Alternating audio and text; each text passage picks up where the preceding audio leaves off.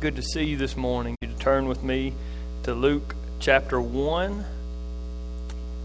Just so that you don't have to say it, I will go ahead and say it. Whose idea was it to let the preacher play the guitar this morning?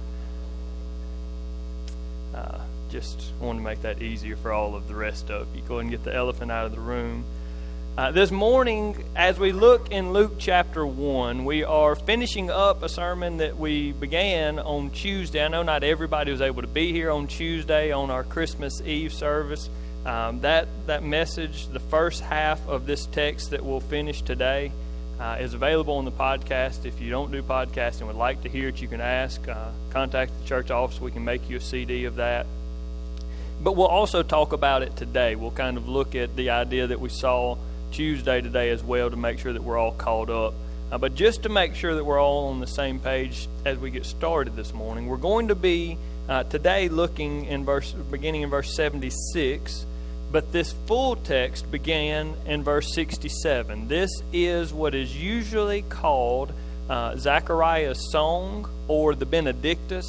This is very much equivalent to Mary's song. Many of you know Mary's song, the Magnificat, that was part of the birth narrative story. And this is Zechariah, Mary being the mother of Jesus, Zechariah being the father of John the Baptist. Zechariah was filled, verse 67 says, he was filled with the Holy Spirit, and then he gave us this as a prophecy. So just to make sure that we all understand what's happening here, Zechariah, who is a priest in his own right, who has been a priest for many years, he's later in life. He is miraculously having a child now, he and his wife. This is John the Baptist, is going to be their son. And after John is coming and John is born, Zechariah is filled with the Holy Spirit, and he's given this song that he then gives to us. And so I want to stop there and just give you point one. Point one isn't necessarily a point of the text, but it's the point that helps us understand the context. Point one, it's in your bulletin. Zechariah spoke the words of God about the Son of God. So just making sure that we all have that setting right. That's what's happening here. God has revealed something to Zechariah that's not available to everyone. So not just common knowledge that everyone understands. God is making sure that Zechariah understands this, and so then Zechariah is then telling us what he knows. He is prophesying about the Son of God. So we saw in the first half of this song the other day how it is that God brought redemption to His people, how it is that God ransomed His people through coming to see us. Today we're going to see three things. My prayer is that we will see what John the Baptist is going to do when he's born. Zechariah is going to prophesy about John the Baptist, about his son. What is John going to do once he's born? He's also, that's the first thing we'll say. The second thing, he's also going to prophesy about what Jesus will do when he is born. So what John's going to do, what Jesus is going to do, and then the last thing that he gives us is why Jesus is going to do what he's going to do. Why he's going to offer these things to us. So look with me, beginning in verse 76, we'll start seeing the prophecy of what John the Baptist will do in his life. Zechariah, speaking in prophecy to his son, says, "And you, child, will be called the prophet of the Most High, for you will go before the Lord to prepare His ways, to give knowledge of salvation to His people and the forgiveness of their sins." So that is, in a nutshell, he's telling us here what his son's life is going to be like, what John's role is going to be, what John is going to do. He is prophesying, he has a special revelation from God about what his son's life is going to be like. And if you had to sum up, now imagine how hard it would be to sum up your entire life in just a couple of sentences. But that's what we have here. So what does he tell us? He tells us that John is going to be a prophet of God. He says, you'll be called the prophet of the Most High. When he says the Most High, he's talking about God. You will be one of God's prophets. You will be special. You will be set apart. And he has a specific role in his prophecy. The things that John is going to reveal to people have to do, he tells us here, verse 76 and 77, "For you will go before the Lord to prepare His ways, to give knowledge of salvation to His people and the forgiveness of their sins." So what John is doing here is he's going to get people ready for Jesus' coming. I know when you read that at first, it sounds strange. It sounds like what John is doing is helping Jesus, right? Because that's how it reads for us in English, the way that it's written. For you will go before the Lord to prepare his ways, almost like a guide or a scout that's going to go before you and get everything ready so it's set up when you get there. But the work that John is doing isn't to help Jesus. The work that John is doing is helping the people. The angel Gabriel told back earlier in Luke chapter 1, the angel Gabriel, when he showed up to speak to Zechariah, he told him what John was going to do. In verses 16 and 17, if you want to turn back a page or so, we read this. And he will turn many of the children of Israel to the Lord their God. And he will go before him, speaking of Jesus, in the spirit and power of Elijah, to turn the hearts of the fathers to the children, and the disobedient to the wisdom of the just, to make ready for the Lord a people prepared. So what John is doing is he is helping people to understand that they are needy. It's a really important job. Jesus is going to come and he's going to offer help, and he's going to offer hope, and he's going to offer redemption, and he's going to offer ransom. But the problem is, if you don't realize that you have a need, then you're probably not going to be willing to accept help from anyone. Some of you have dealt with this before. Some of you are the type of people that you don't like to accept anybody's help. You want to do everything on your own. There are a lot of wives looking at their husbands right now. But here's the thing. When you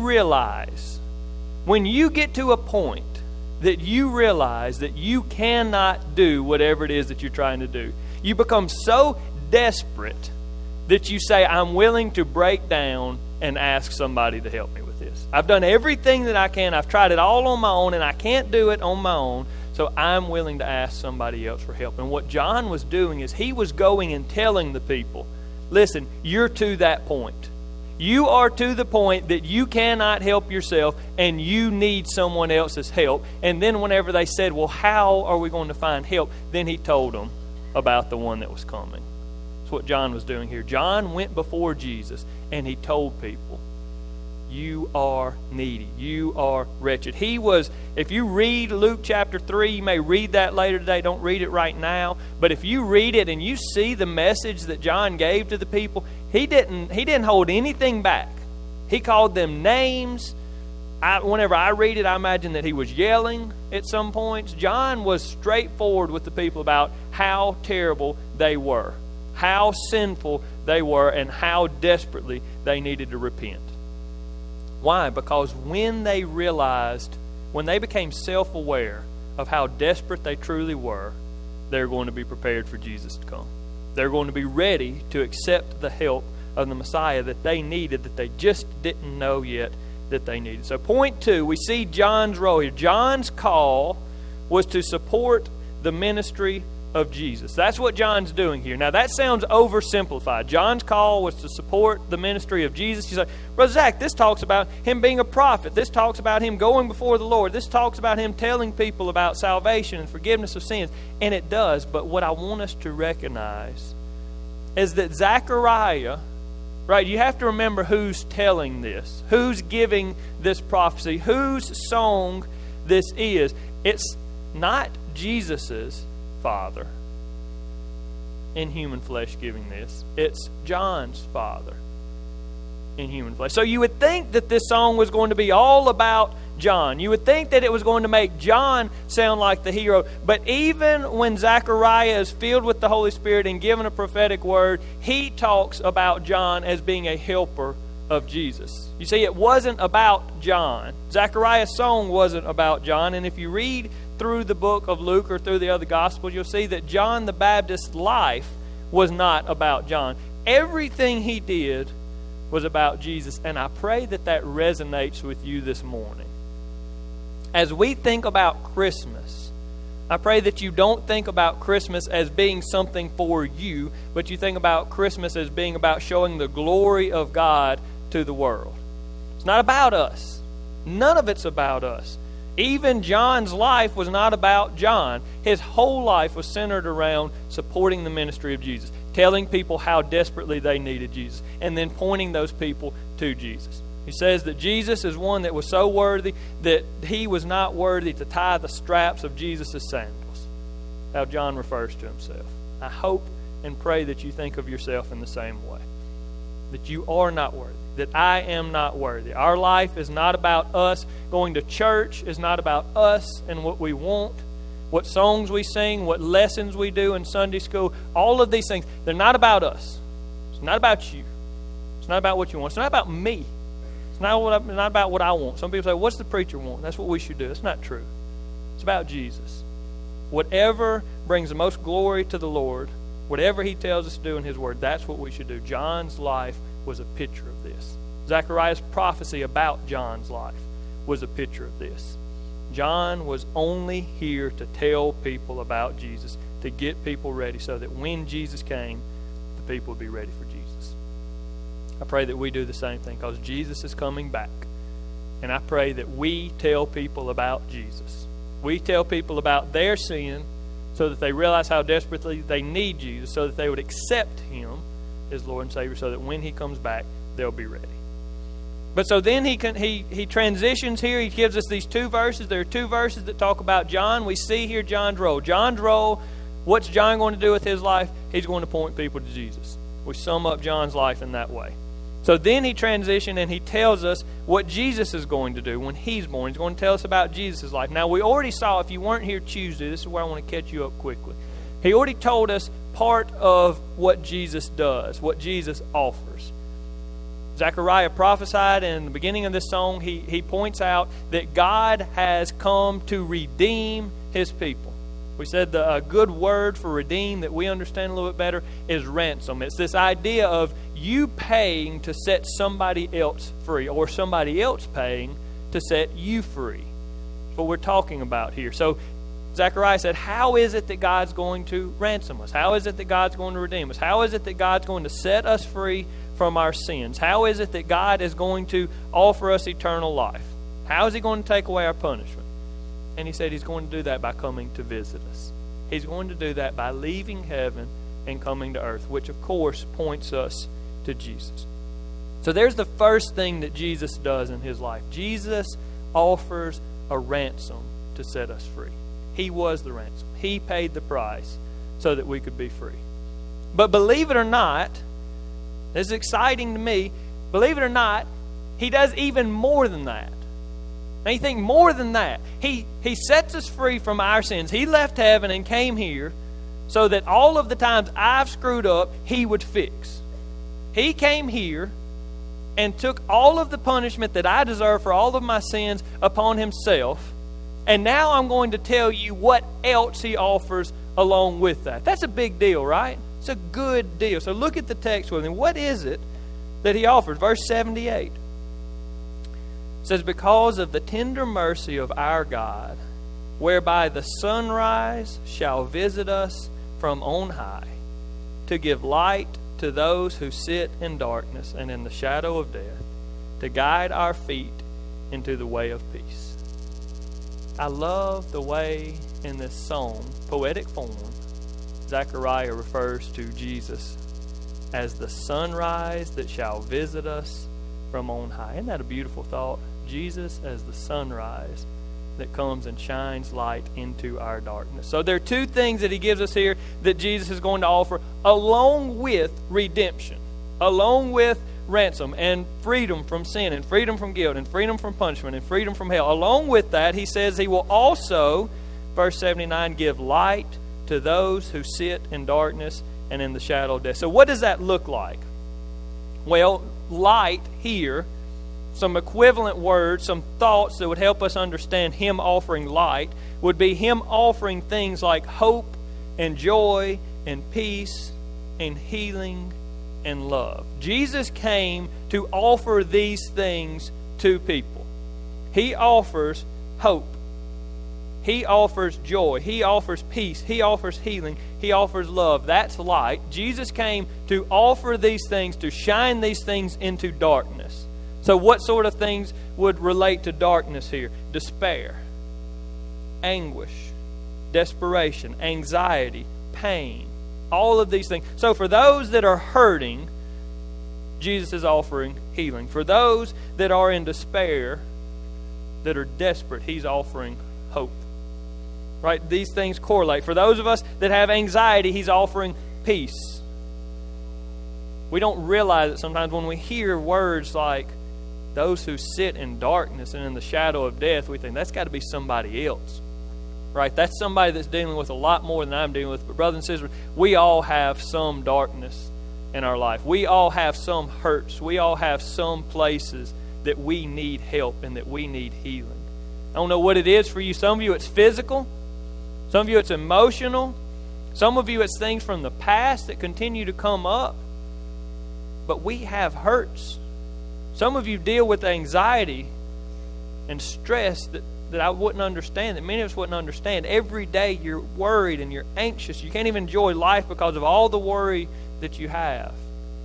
And it says those sort of darknesses, those hurtings, those emotional pains that we can't fix, He says that Jesus came to give light to those of us who sit in darkness. He came to offer light to those that sit in the shadow of death, which is just an idea, a metaphor for a deep, deep darkness. Those that are really in the depths of despair. Some of you that feel like you are so desperate that you won't ever get out of this, that things won't ever get better. Zechariah says Jesus came to make things better. He came to offer hope to you. He is the light that's come to shine into all of the darkness, all of the evil, all of the pain that sin causes in this world. There's something else here. The last part of verse 79, he says, to guide our feet into the way of peace. That's a beautiful thought here that when we follow the path and the example that Jesus gives to us.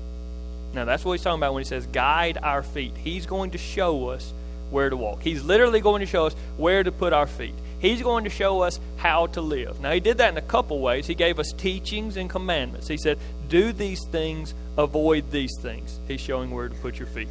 Step here, don't step here. Do this, don't do this. But not only does He give us teachings and commandments, but He also shows us with His life. We read the Scriptures and it tells us what Jesus did in this situation. How Jesus handled this. How Jesus answered this question. So Jesus is doubly showing us how we can be guided into the way of peace. He tells us and He also shows us. But this idea of into the way of peace, the definition of this word that's used for peace here is this: it's wholeness. It's when all essential parts are joined together. So I'm not telling you that you won't ever have another tough day if you come to Jesus. You know what I'm telling you? I'm not telling you that you won't ever have a physical ailment again if you come to Jesus. I'm not telling you that.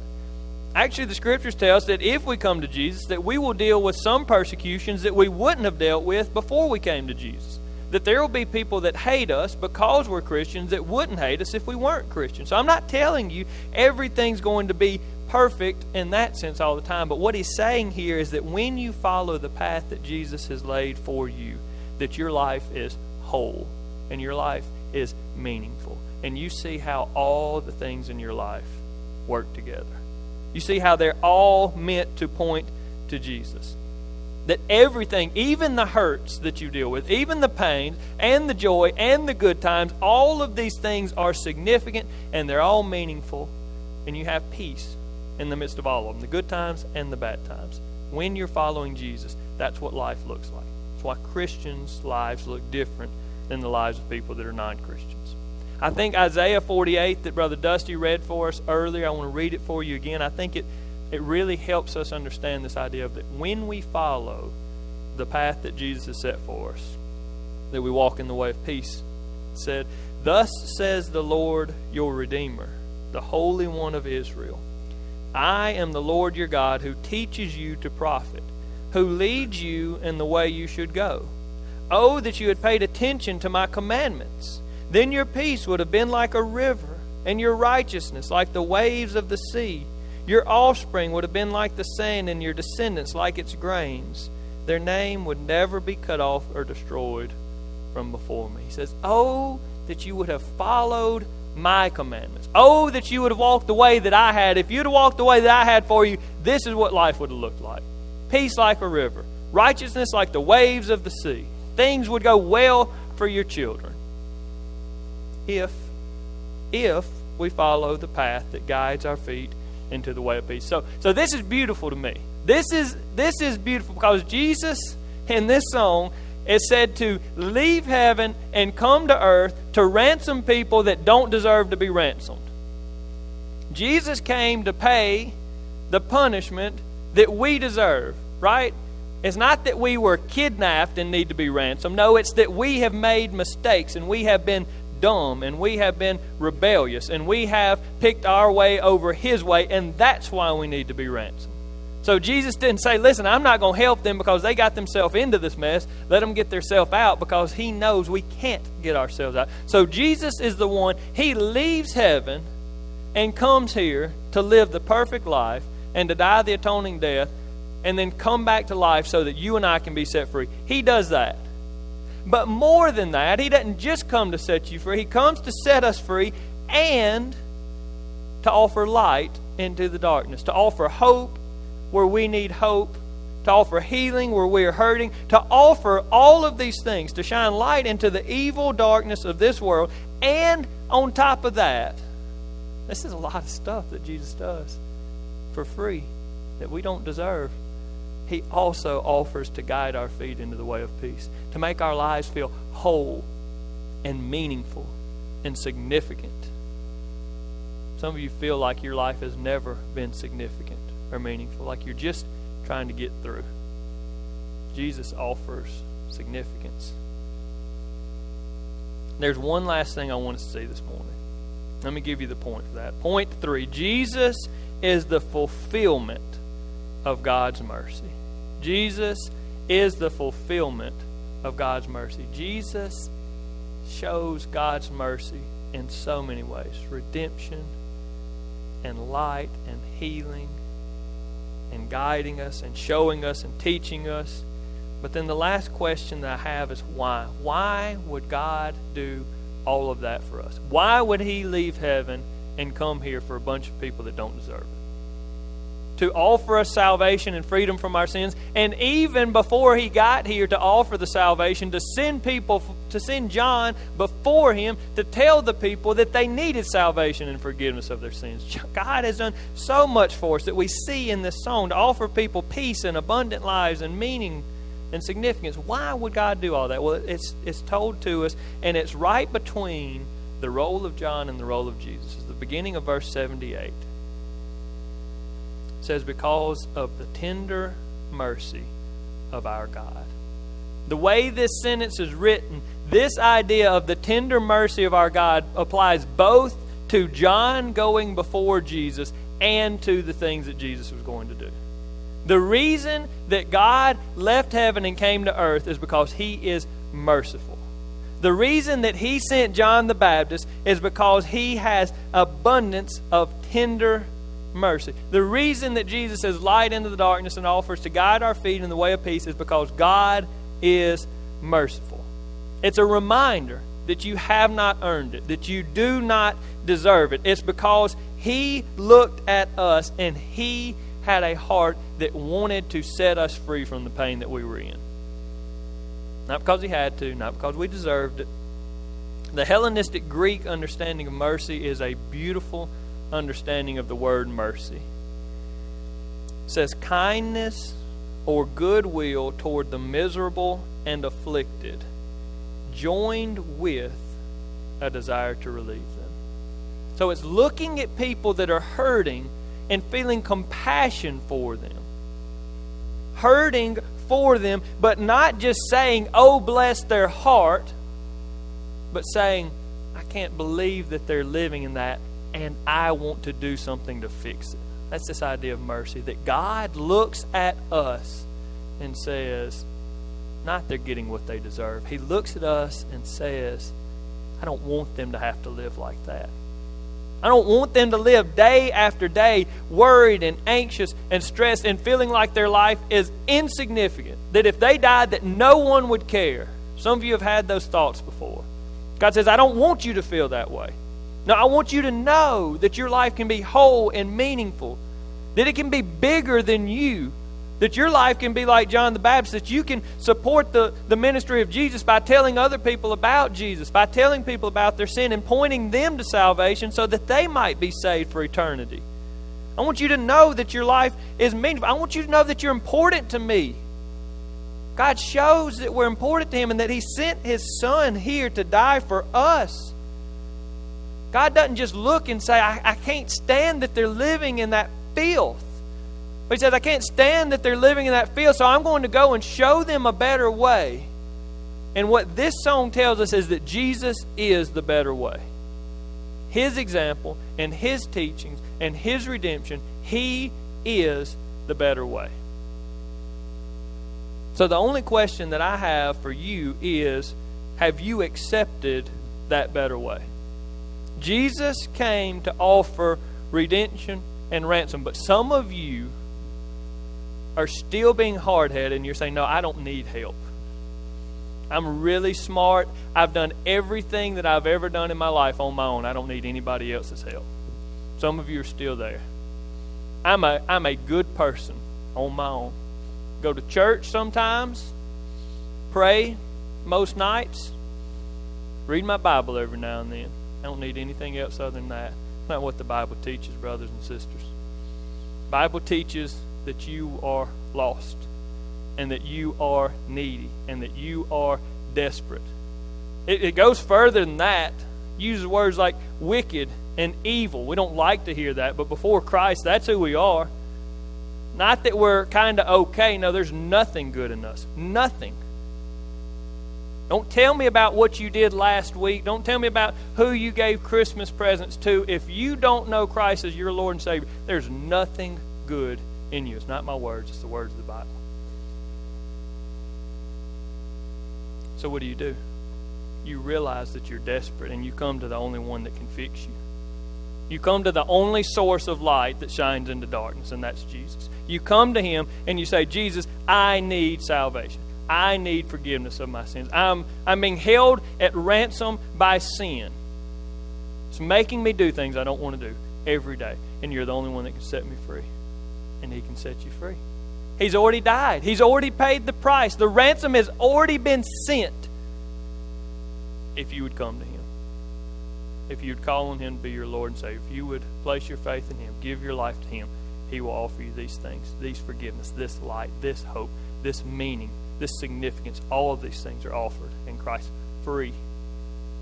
For anyone that would come to Him in faith. So I ask you this morning. Have you done that? And if you have, then have you made sure that your life is about? I know some of y'all think, you said you only had one question. I have another question. If you have responded in faith to Jesus, then is your life all about Jesus? Are you like John the Baptist? You're not living for you. You're not trying to be a celebrity. You're not trying to be popular. You're just trying to let more people know about Jesus. You're just trying to point to Him. You're just trying to live for Him. You're just trying to walk the path that He has for you so that your life will be whole and full of peace and meaning and pointing to Him. If you come to Him, are you living that way? If not, we need to make sure that we redirect our lives to follow Christ. I want to invite you to stand this morning. We're going to have a time of invitation and response. If you need to come and call on Christ to be your Lord and Savior, if you've never done that, you don't have to come down here. It's not how that has to be done. But if you want somebody to talk to you about that, to pray with you about that, I would love that opportunity. If you have other things that you're hurting about, other areas that are darkness in your life that you need light to shine in, you can come and I will pray with you for those. You can come and pray at these stairs down here, at this altar. Pray and ask the Lord to come and to heal your brokenness. I want to ask that you would do whatever the Lord leads you to, as Brother Shane leads us in a hymn of invitation.